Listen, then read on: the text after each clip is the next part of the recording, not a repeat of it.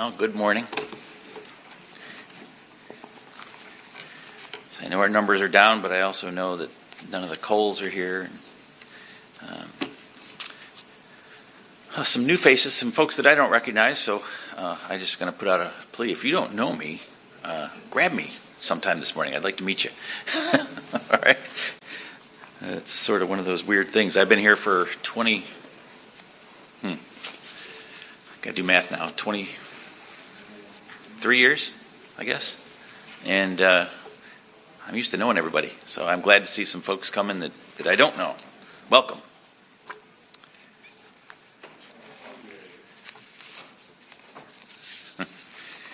So this morning, we're going to continue our series of lessons that we've been looking at since December when Brother Keith started teaching them. And the series is titled Facing Goliath, and you probably know by now that the series is really about daring to engage in the spiritual battle that's raging all around us. You're in it, whether or not you think you are, you're in it. So the lessons are really encouragement to engage in it and fight with the Lord's army. That's really what it's about. Usually when we're talking about Goliath, a lot of times the lessons tend to be about facing strongholds or giants in your life. And this is, I guess you could say this is sort of like that, but the lessons are really just more of an encouragement to make you think about the way that you serve God.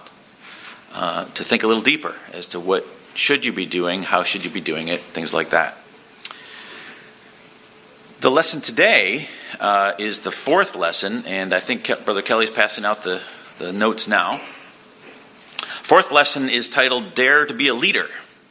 And we're going to be looking at some of the things the Bible has to say about David and his mighty men. The title is something that when I first went through the lesson, when I first saw the title, I'm like, oh good, I want to teach that. And then I went through the lesson, I'm like, oh, that's not what I thought it was. I'm not sure I like that. Then I kind of went, well, as long as I can have a few comments in the beginning to clarify, which I can, unless Pastor Chris pulls me down or something. I'm going to talk about leadership today, and I'm also going to talk about fellowship. Again, you can tell by the title of the lesson, it's about daring to be a leader. And to me, what that makes some people do is say, well, I'm not a leader in the church, so you're going to turn off and not listen, maybe. I don't know what you're thinking right now. But I just wanted to have a few comments about leadership before we get into it. And that absolutely, everyone, I'm sure, probably recognizes that not everyone is intended to be a leader. Now, more of you than you think are probably leaders, because if you have anyone following you, including your child, the Sunday schools teachers are all out somewhere else, but they're a good example of if you're a teacher, maybe even not in the church, maybe you help other people learn things like I do with finances, things like that. You're a leader. There's a lot of roles that we have in being leaders. And also, many times, leaders tend to be followers just at a different level, right? I used the example last week of talking about the fact that a few years ago, Pastor Cole appointed me to be the vice president of the corporation. So I guess in that sense, you could say I'm a leader in the church. I teach a Sunday school class. But I'm a follower. I'm following Pastor Cole's vision, soon to be Pastor Chris's vision. So I'm both, okay? And one of the things that you got to understand about leadership is that it is it's an overused term in business world, but the term synergy. There's a synergy between leaders and followers. Okay, synergy means nothing more than the two together can do more than they could apart. Okay, so that's what it means. And there's definitely a synergy between leaders and followers, but that synergy is far more powerful if the leaders understand their role and their followers' role, and vice versa. The followers understand the leader's role and their own role as followers. And the concepts, and we're not going to go deep into this, but this is the things that I wanted to bring out because I want you to think about these things as we go through the lesson. The concepts of authority and responsibility, where does authority lie, and what responsibility goes with that authority, is one of the most important things to understand about leadership. That's because in our human interactions, you know where we get into trouble? It's when the leader who has authority but chooses not to accept the responsibility piece that goes with it, it causes problems with all of his followers. It's when the followers try to usurp the authority that's really the leader's and tries to do things around him that aren't following his vision. That's why, with Pastor Cole as the man of God that's in charge of this church for now, we're following him. He's following Christ. Again, it's going to be the same when Pastor Chris becomes our pastor in April. So I just want you to understand that this lesson is for everybody, whether you're a leader or a follower. And whether you think you're a leader or not, you might be. Whether you're a follower or not, you should be.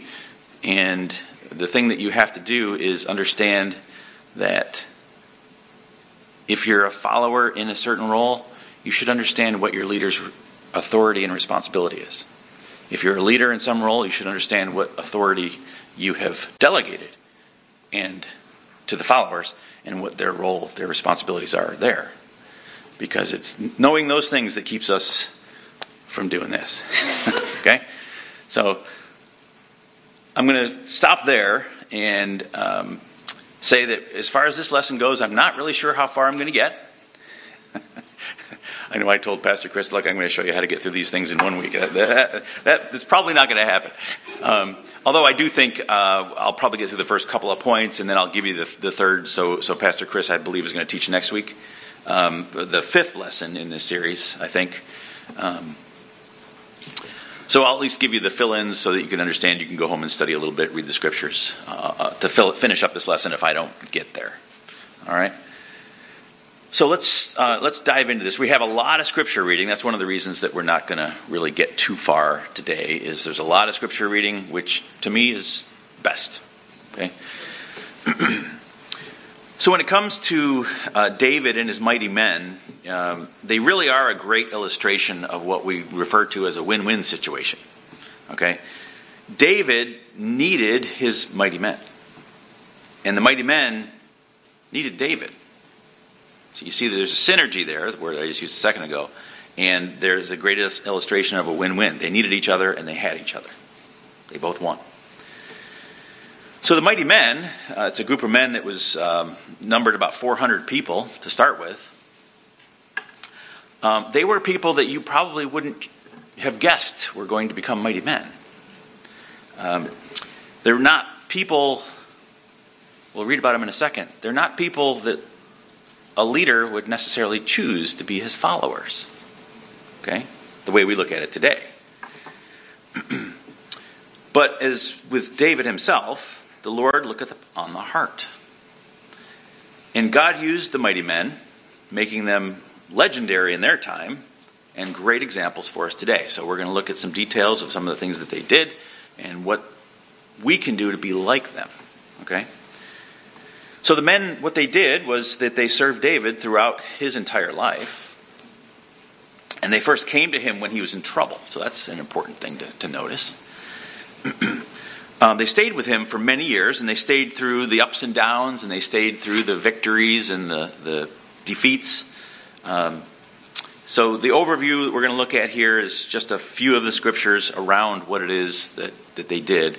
But it's really so that we can see a few things that we can apply to ourselves, hopefully, whether you're a leader or follower or both. Okay? So let's get into the scriptures. Open your Bibles, or you can follow along on your notes, but I always prefer to read from the Bible itself. For two reasons. I think it's good practice to have my Bible in my hand. And secondly, the print is much bigger here than it is on that. So turn to 1 Samuel chapter 22. That's where we're going to start. What I'm going to do is read the scriptures. I'm going to read most of the scriptures that we're going to use today first. So we're just going to read for a little bit here. So pay close attention to David and his mighty men, and pay close attention to some of the things that I prefaced the message with. 1 Samuel chapter 22, in verse number 1. David therefore departed thence and escaped to the cave Adullam. And when his brethren and all his father's house heard it, they went down thither to him. And everyone that was in distress, and everyone that was in debt, and everyone that was discontented, gathered themselves unto him. And he became a captain over them, and there were with him about 400 men. Turn over, if you would, to 2 Samuel, so the next book in the Bible, and go to chapter 23. 2 Samuel 23.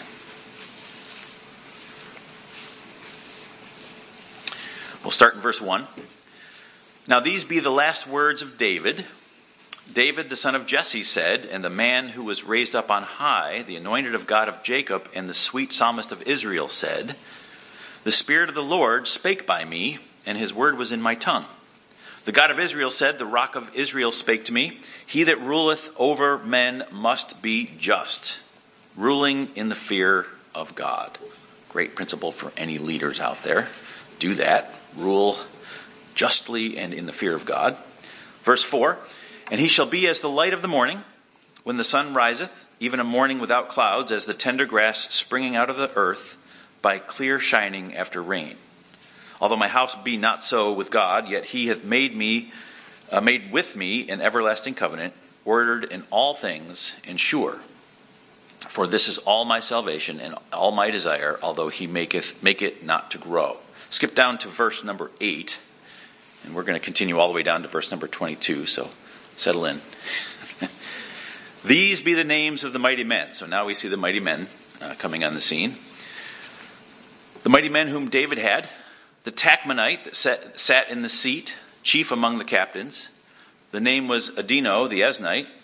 The same was Adino the Eznite. He lifted up his spear against 800, whom he slew at one time. And after him was Eleazar, the son of Dodo the Ahohite, one of the 3 mighty men with David, when they defied the Philistines that were there gathered together to battle, and the men of Israel were gone away. He arose and smote the Philistines until his hand was weary, and his hand clave unto the sword, and the Lord wrought a great victory that day. And the people returned after him only to spoil. And after him was Shammah, the son of Agi the Hararite. And the Philistines were gathered together into a troop, where was a piece of ground full of lentils, and the people fled from the Philistines. But he stood in the midst of the ground and defended it, and slew the Philistines, and the Lord wrought a great victory. Verse 13, and 3 of the 30 chief went down, and came to David in the harvest time unto the cave of Adullam. And the troop of the Philistines pitched in the valley of Rephaim, and David was then in an hold, and the garrison of the Philistines was then in Bethlehem.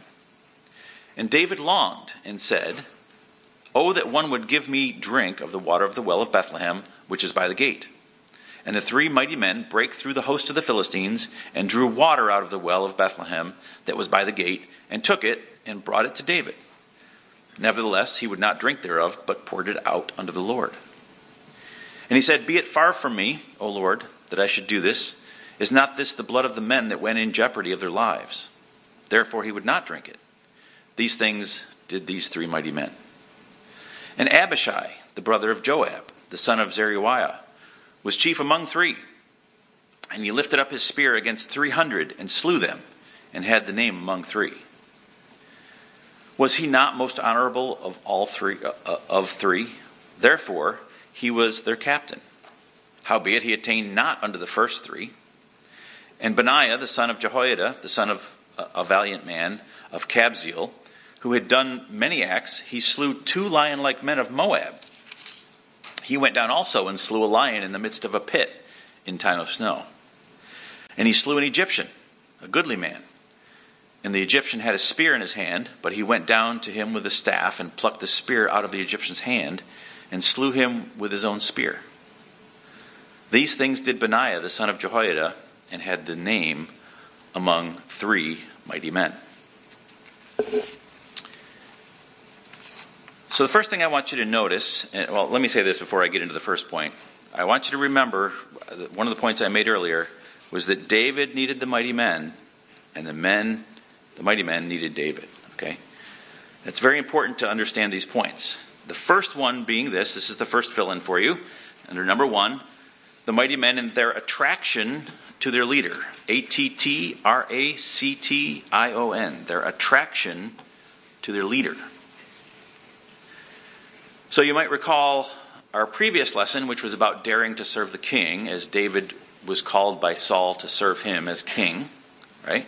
And David did that, and he behaved himself wisely. You might remember that from last week's lesson. Well, by the time we get to this lesson, we find we're a little further down the road in history, and things are different. Okay? So since the previous lesson, King Saul's become jealous of David's wise behavior, and especially jealous of the admiration that David had from the people. Remember, Saul was the king. David was not yet. So now the very king that had made David his servant is on a manhunt seeking to kill David. He's got hundreds of men with him, chasing David around, trying to kill him. Now we find David, as we start this lesson, hiding from King Saul in the cave of Adullam. That's where they are. He's a fugitive on the run. David has been forsaken by almost everyone at this point. But in verse 1, back in 1 Samuel 22, if you just want to look on your notes, you can see it there, where we started reading the scriptures there. 1 Samuel 22 in verse 1, we see that his brethren and his father's house came to his aid. It said, David therefore departed thence and escaped to the cave of Adullam. And when his brethren and all his father's house heard it, they went down thither to him. And everyone that was in distress, and everyone that was in debt, and everyone that was discontented, gathered themselves unto him, and he became a captain over them. And there were with him about 400 men. Great lesson for us. When we see others who are a part of God's family, who are in distress, who are under attack, that's not time. I can do this if I'm not careful. It's not time to sit back and go, oh, this will be interesting to watch. Right? That's not what we should be doing.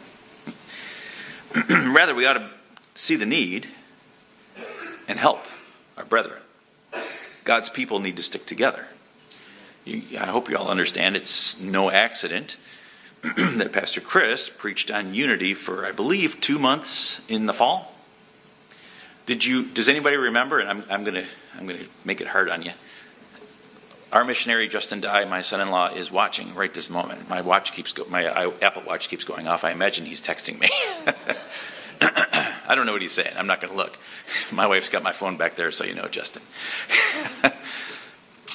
Do you remember what he taught on? He was in this pulpit a couple times 2 weeks ago. Anybody remember what he taught on? It was the enemies of unity and the actions of unity. It's not an accident that Pastor Chris was led to teach on that.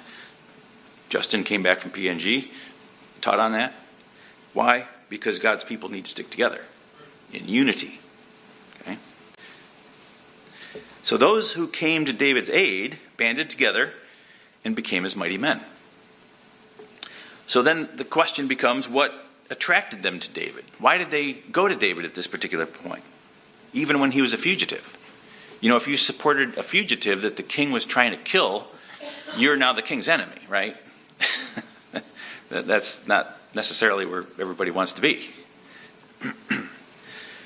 So let's look at the subpoint. What attracted them? Well, letter A under their attraction to their leader is it was based on their need. N-E-E-D. Some of the most productive people in history who had the greatest victories were rejected by others. So in the formation of the United States of America, when the colonies were forming, you may or may not know that the colony of Georgia was actually founded by released convicts, rejected by the society in Europe. They were released and they came over and started Georgia. That explains a lot. My brother lives there, so if he ever watches this. Same time in history, many of the indentured servants who bought their way to America had nothing more than the spirit to give this country a new try. They just kind of said, I just need a new start. They'd been rejected by their society. They were servants. They tried to get away from that and start a new life here. There's a lot of great inventors in history who were ridiculed throughout all of their research and development and the things they tried to do to invent things. Jesus said in Luke 4:24, no prophet is accepted in his own country. These men who had fled to David might be described as the offscouring of the house of Jesse. Right? They were his brethren. They were distressed men. They were debtors. They were discontented. The kind of folks that we might describe as an unhappy, unfortunate bunch of misfits. I don't know if you realize, this is who the mighty men were. This is how it started. Right? As always, God uses the foolish things of the world to confound the wise. And just let me give you, this is an illustration that's in the lesson, but I'm just going to share it with you. I've heard it several times. Some of you probably have too. Several preachers have used this, but I like it. Especially if you're one of the kind of people that feels like, well, God can't use me. Sure he can. Why? Because you have a need, just like David's mighty men. So here's the illustration. Someone once said this. I have no idea who it was. Noah was a drunkard. Abraham was too old. Isaac was a daydreamer. Jacob was a liar. Leah was the less attractive sister. Right? Joseph was abused. Moses had a stuttering problem. Gideon was afraid. Rahab was a prostitute. Jeremiah and Timothy were young. David had an affair and was a murderer. Elijah was suicidal. Jonah ran from God. Naomi was a widow. Job went bankrupt. John the Baptist ate bugs. Peter denied Christ. The disciples fell asleep while praying. Martha worried about everything. The Samaritan woman was divorced more than once. Zacchaeus was too small. Paul was too religious. Lazarus was dead. Right? All of them had a need. All of them had a need for a leader, and they got it. But they all did great things for God. That's the important part. Throughout the Bible and history, we find people with great needs doing great things. These examples teach us that God uses people with deficiencies to show his sufficiency. He uses people in situations where he can receive the glory. Right? So we don't always have to like it if God is glorified. Okay? So the attraction of the mighty men to their leader was based on their need, and letter B in your notes there, it was based on their leader's sufficiency. SUFFICIENCY.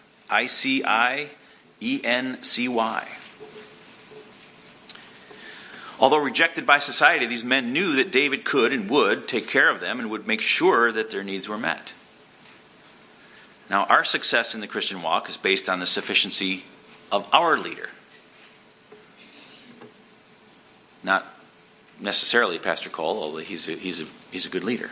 Not necessarily Pastor Chris. What I'm referring to here is Jesus. You understand that Jesus conquered death, hell, and the grave. And because of that, we can be confident that we're going to finish our race too, as long as we're following his leadership. I'm going to go to Hebrews 12 if you want to follow me there. Hebrews 12. Just read the first couple verses here. Hebrews 12 and verse 1 says, "Wherefore, seeing we also are compassed about with so great a cloud of witnesses, let us lay aside every weight and the sin which doth so easily beset us, and let us run with patience the race that is set before us, looking unto Jesus, the author and finisher of our faith, who for the joy that was set before him endured the cross, despising the shame, and is set down at the right hand of the throne of God." Another great lesson that we learned from 1 Samuel 22, where we started reading the scriptures this morning, is that these needy members of David's family and the acquaintances knew where to find the help. They knew that David was a leader, right? They knew that Saul had appointed him unto many things. Remember, he had increasing roles in his life as he was serving the king. And as Christians, we need to understand that we can find our strength in the Lord, and we may be able to find others, or help others find strength as well. Not in us, but in the Lord. 1 Peter 5:7 says, casting all your care upon him, the Lord, for he careth for you. 2 Corinthians 12:9 says, and he said unto me, my grace is sufficient for thee, for my strength is made perfect in weakness. Most gladly, therefore, will I rather glory in my infirmities, that the power of Christ may rest upon me. You see it? You see the attraction to a leader because of your need and because of his sufficiency. We definitely have needs. Christ certainly is sufficient. Point number 2. The mighty men and their loyalty to their leader. Loyalty. Loyalty is an ingredient that is necessary both on the part of the leader and the follower. It's both ways. While many leaders and followers would abhor being called disloyal, some are disloyal, and I agree with this statement because I've seen this mostly. Most leaders and followers that are thought to be disloyal really fall into the category of neutrality. They're not loyal or disloyal. True loyalty, like love, is a verb. It's an action. You've all probably studied a lot, maybe not everybody, but most of you have studied 1 Corinthians 13 about charity, about love. And you go through that chapter and you see that love is action. It's doing and doing and doing and doing. It's not a feeling. It's doing. Loyalty is the same. It's not a feeling. Pastor Chris will be my pastor. I will be loyal to him, not just because I like him, because it's the right thing, and I'm going to do everything I can to serve God under his direction. Okay? As the man that reports to Christ in this church, if you will. A loyal supporter of godly authority pleases God and follows the precepts of his word. Hebrews 13:17 says, obey them that have the rule over you and submit yourselves, for they watch for your souls. That's a very important verse for us as church members.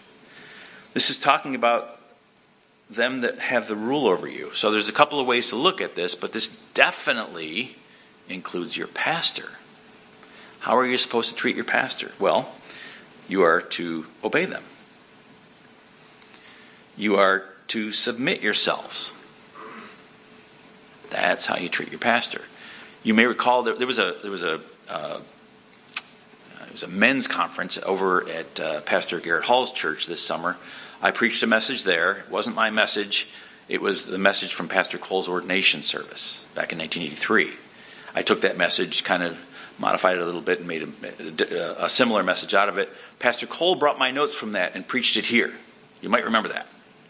And he was doing it really to help Pastor Chris, I think, as far as teaching us how to treat our pastor. In that message, one of the things I said is what this very verse says, which is about submitting yourselves and obeying them. So, if your pastor asks you to do something, do it. I said this in this message. You don't have to pray about it. You can count on the fact that he's been praying about it before he ever asks you to do anything. So just do it. If he asks you to not do something or stop doing something, stop it. Right? Obey him. Submit to him as your pastor. That's how we're supposed to treat our leaders. That is how you be a follower. You want your pastor, for example, to be a good leader? Be a great follower. Don't fight him. This is where that concept of authority and responsibility comes in. Pastor Chris will be the authority at this church here soon. It's all his responsibility. As it says here, he watches for our souls. He's the man that's going to answer for what this church does and how it's done. Not you. You're going to answer for what you do and how you do it. He's going to answer for the church as a whole someday. That responsibility comes from the authority, God-given authority for the pastor. So we have to be loyal to him. He also needs to be loyal back, right? For example, I don't suggest he would never do this, but as you learn about the terrible things that I do, don't stand here and tell everybody else, right? That's not being loyal to me, right? Unless, of course, it's something that you need to throw me out of the church for some reason, then you need to do it from here. If I'm unwilling to repent of a sin, for example, right? That's what the Bible says we're supposed to do.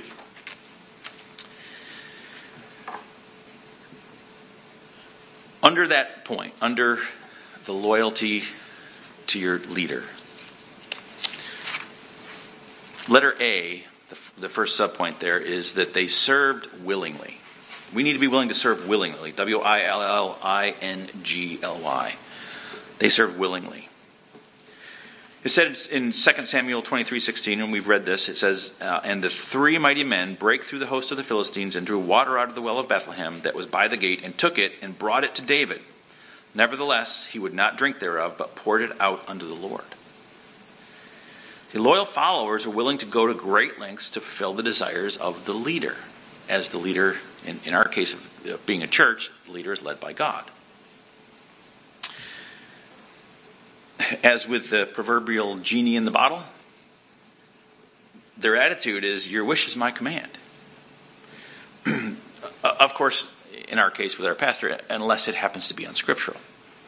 Right? Outside of that, your wish is my command. Pastor, I keep telling him, look, I'm going to do anything I can to help you.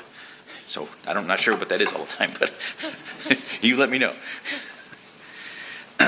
David here had merely to wish for a drink from the well in Bethlehem. That was his childhood home.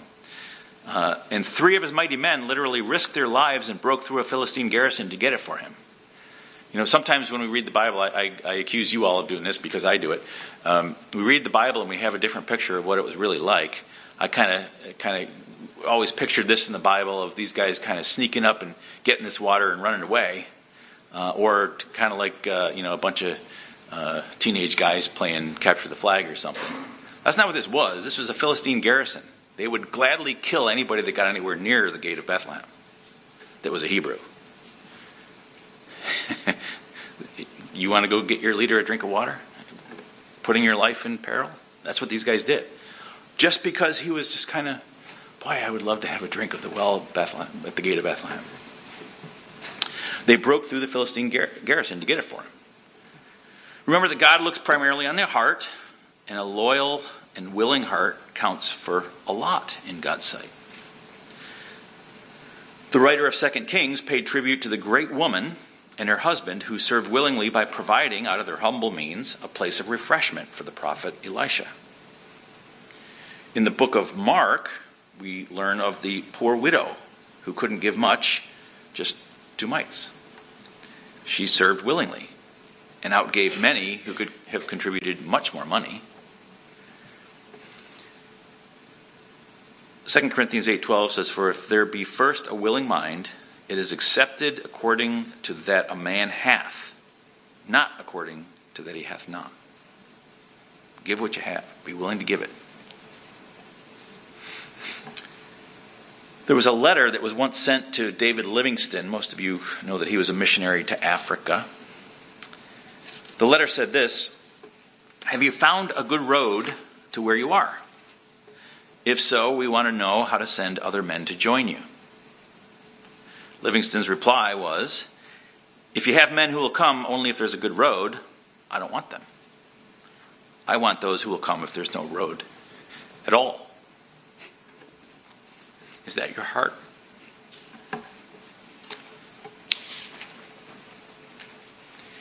Are you that willing? Letter B, their loyalty to their leader. They served willingly and they served wholeheartedly. I think I'll probably get through this one and then I'll give you the end real quick. Wholeheartedly. WHOLEHEARTEDLY. 2 Samuel 13:17 says this, and he said, be it far from me, O Lord, that I should do this. Is not this the blood of the men that went in jeopardy of their lives? Therefore he would not drink it. This is the water from the well of Bethlehem. These things did these three mighty men. David states that these men went in jeopardy of their lives. What a great illustration of doing something with their whole heart. Despite the difficulty of the task, as I mentioned, this was a Philistine garrison that was there defending that well. The mighty men were truly willing to give their all. Realize that David had not actually asked anyone to get him a drink. He didn't ask anybody to do that. He was merely wishing out loud, kind of like the way you would on one of those hot August days, I really kind of like some ice cream. It was like that. And then some guys were willing to risk their lives to go do it for him.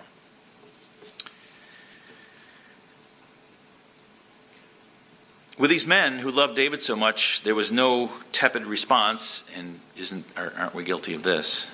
Well, hope that works out for you. Right? Even an indirect request was all they needed. All they once again eagerly took the opportunity to show their loyalty and their regard for him. Are we that willing to serve our Lord with all of our hearts? And if we think he wants us to do something, are we ready, willing, and able to get right at it? Go do it. The Lord makes it clear that he has disdain for those who are lukewarm in their commitment to him. Most of you might be familiar with the passages in Revelation where there are letters to the churches. The church of Laodicea, in Revelation 3:16, this is what's said to them. So then, because thou art lukewarm and neither cold nor hot, I will spew thee out of my mouth. That's Jesus talking. He's going to spew the church of Laodicea out of his mouth because they're lukewarm. Now, I've heard this preached different ways. I don't know which way it is. I don't know when you spew things out of your mouth. I've done it when it's really bad and I hate it. I also do it when I'm sick. I don't know what this does to God. If it makes him sick, or it's really distasteful and he hates it. But it's one of the two. That's what he thinks of lukewarmness. Okay? We can make God sick. We can make him spew us out of his mouth, our deeds, if we are foot draggers, if we're half-hearted in serving him. He hates that. Jesus himself served his Father wholeheartedly. As a 12-year-old boy, Jesus was eager to work for his Father. He said, "How is it that you sought me?"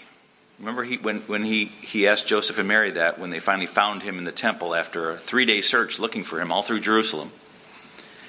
And he said, "Wist ye not," which means don't you know, can't you see that I need to be, or I must be about my Father's business?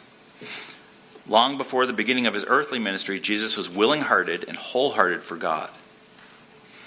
Remember Samuel's challenge to Israel and realize that it expresses God's challenge to us today. 1 Samuel 12:24. Only fear the Lord and serve him in truth with all your heart. For consider how great things he hath done for you. Certainly the chief shepherd, the Lord Jesus Christ, and the under-shepherds, the pastors of our local churches, are in great need of, and are certainly most appreciative of, those who will follow their leadership willingly and wholeheartedly. Now, unfortunately, I don't have time to really go through these, but just in a couple minutes, I'll give you the rest of these fill-ins. You have the notes. You can read the scriptures. Point number 3 is about the mighty men and their mightiness for their leader. Okay? Mightiness. In one of the previous studies that Keith did, we studied his victory, David's victory over Goliath. David was a mighty man in his own right. Okay, we saw David do that which was impossible only with the help of God.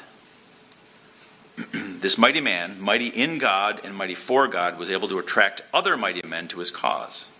Okay, and unfortunately we don't have time to read this, but in the first point A, under number 3, they were valiant. These men that David was able to attract to his cause, they were valiant. Valiant. The scripture there in 2 Samuel 21 is the story of the other 4 giants that these men slew. These were the 4 that were born to the giant in Gath. Okay, the other 4 giants. And a lot of people didn't know that there were so many giants around. They were, and these men took them out. What they did was they won victories that were just incredible. But they did actually happen. And as David had done years before, these men slew these giants who were armed similarly to Goliath. I mean, big people. If you ever read the size of Goliath, It's a scary thing. I don't think any of us would want to try and go against them without God for sure. They weren't intimidated by the size of these giants. And they just went out to serve their leader and slew him. Now there's a... I'm going to have to skip that. I'm just going to be out of time. Let's just move on to... let's move on to B. So letter A, they were... I have to have both sets of notes here. They were valiant. And letter B, they were victorious. Victorious. Again, in 2 Samuel 23, I'm not going to read the passage, but what you read about in that passage is about two more of David's mighty men, Eleazar and Shammah, whose deeds were pointed out specifically in that passage. The important thing to get here is that the word victory, we did read this earlier, the word victory occurs twice in that passage of Scripture. It's vital to notice there that the source of the victory, according to verses 10 and 12, it says this twice, the Lord wrought a great victory. It was the Lord. The Lord wrought a great victory. So just as these men, just as Shammah in this case, you might be alone, you might be outnumbered, you might be distressed, but the Lord can bring a great victory in and through you, in your life. Again, in this passage, as for Eleazar, the Bible records that although his hand was weary, his hand clave under the sword, he didn't drop it, he held on to it all the tighter, and again, the Lord wrought a great victory. So when you get tired, you hear this a lot, but you really need to think about this, because when you get tired, you don't think about this. We need to. When you get tired, don't quit. Just trust the Lord. Keep fighting the battle. God has promised a victory to all those who endure. Isaiah 41 and 31, verse 31, and I'll end with this. But they that wait upon the Lord shall renew their strength. They shall mount up with wings as eagles. They shall run and not be weary, and they shall walk and not faint. So let's not be afraid to be leaders. Let's not be afraid to be good followers. Let's do both well with the Lord's help. Okay, I'm going to have to end there because I'm almost out of time. Let's pray and I'm done. Father, we just want to thank you, Lord, again for the Bible. Thank you for this lesson. Lord, we know that in this day, you need mighty men in your church, in your army. Lord, we need to follow and be loyal to our leaders. We need to follow what you've given us to do. Lord, we need your help to do it. We can't do it without you. We just pray that you would help us to do great and mighty things. Lord, and we pray that you would get the glory for it. Lord, we pray that you would help our church, help us to be unified, help us to be a strong church, help us to have an effect on the communities around us and around the world, Lord, through our missionaries. Lord, we just thank you for this time. I pray now that you would bless the service to follow. Lord, thank you for these folks and their attentiveness. I just pray that it would be something that would help them and help me as well. We thank you now in Jesus' name. Amen.